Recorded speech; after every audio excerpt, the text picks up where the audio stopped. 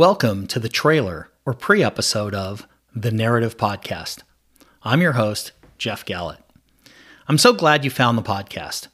Let me tell you a little bit about where I plan to go with it. I've spent a long time as a technology marketing executive, with more than 20 years as a chief marketing officer in the software industry. During that time, the power of stories became more obvious to me. The ability to tell stories, both personally and professionally, has become a strength of mine, and it's also become a fascination. But as interesting as I find the stories, I find the storytellers themselves even more fascinating.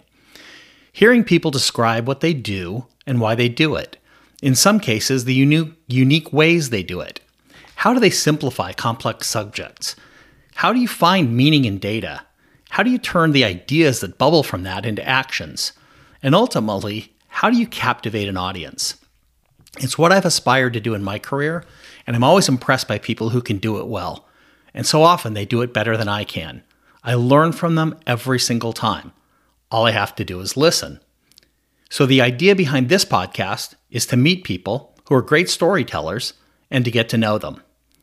Because I think that as interesting as the stories they tell are, their own personal backstories are also really interesting.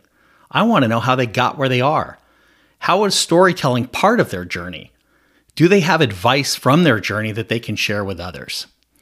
I plan to have conversations with a wide range of folks about a wide range of topics, conversations that will honestly go wherever the guests lead. Some of the guests will be my dear friends and associates, so oftentimes their story intersects with my story, and I think that can be both good and bad. We'll find out together. Business, marketing, technology, entrepreneurship, sports, hobbies, pop culture, music, family, and yes, maybe even politics, religion, and social topics will enter the discussion as well.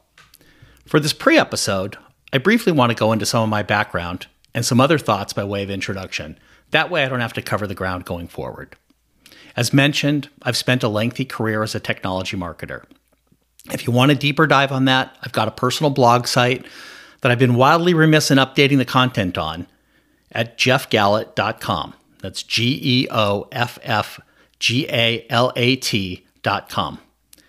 On that blog, I did a wildly self-absorbed series of posts a couple of years ago that detail my somewhat unique career path. If during the course of the pandemic you've watched every single binge-worthy show, and you've reached what you thought was the literal end of the internet, but your body is craving just one more piece of content that isn't a cat video, or the next Tiger King, or a production made by someone trying to lure you into QAnon, you can go to the blog and read about my journey. I promise you, my mom would have loved to read it. Your mileage, however, may vary.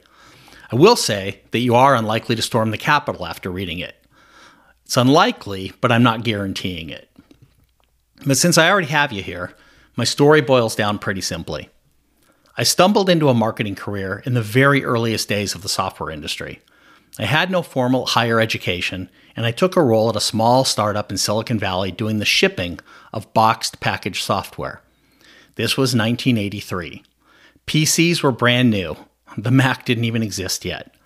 Software was delivered on 8-inch or 5.25-inch floppy disks at computer stores, unless you were buying for a mainframe or a mini computer in which you were visited by a salesperson from IBM, Tandem, or DEC. Quickly, I guess I was capable enough in what I was doing in the warehouse to move up, and I got promoted out of the warehouse and into a job that today we would call an SDR, but back then was simply called a telemarketer. So I spent my days calling prospective computer stores to try and sell them our software, so they could then sell it to their largely hobbyist customers. There was no such thing as inbound demand. I guarantee you nobody was calling me. Email didn't really exist. And this was about 15 years before websites. And there wasn't a playbook for what I was tasked to do. There also wasn't even a database of these computer stores, probably because there weren't computers to put the databases on. I was actually handed the yellow pages for the major US metros, and I started calling. And as little as these stores knew about our software, I guarantee you that I knew less. I hadn't really even used a computer myself unless you considered an Atari game console a computer. And let's face it, Pong's not exactly a business solution. So I had to make it up as I went. I didn't have a marketing department to go to for positioning or messaging or insight or training or enablement. The only way for me, as a novice who wasn't a computer geek and didn't really know the lingo yet, to do this successfully was to create my own stories of how my stuff could help someone. How was my stuff different than the stuff some other guy just like me in some other garage operation was also making up on the fly in a parallel universe? Why would my stuff change the life of my prospective buyer and ultimately the life of his prospective customer? This is when it became obvious that storytelling, creating narratives, was the key. And the key to my storytelling was when I realized I had to become smart enough to understand what it was I was making up so it would pass the bullshit test.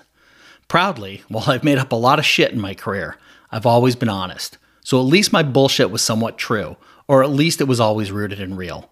And everything I've done since in a lengthy career has been from that same place.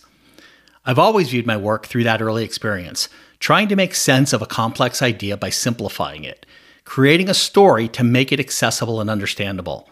Stories that mattered for me to do my job, stories that mattered so that my team could do its job, stories that mattered for the salespeople who I was supporting so that they could do their job.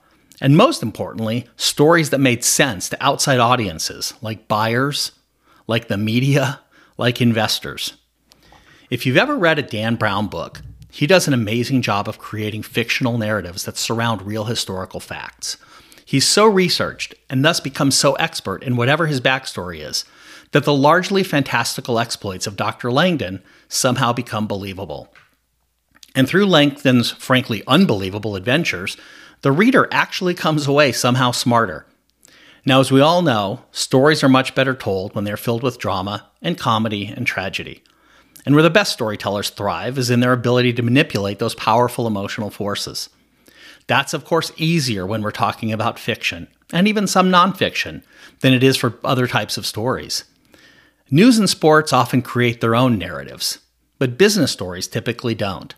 So how do you tell those kind of stories in compelling ways without them having the benefit of providing their own natural drama or comedy, and hopefully without any hint of tragedy?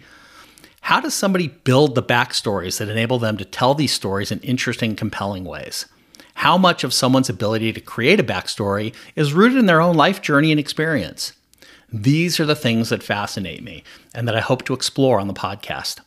I have a long list of people I hope to talk with for the narrative, but I'm also wide open to other suggested guests and topics. If you're interested in joining me to talk about your story or your storytelling, or if you know someone who you'd like to hear from, please let me know.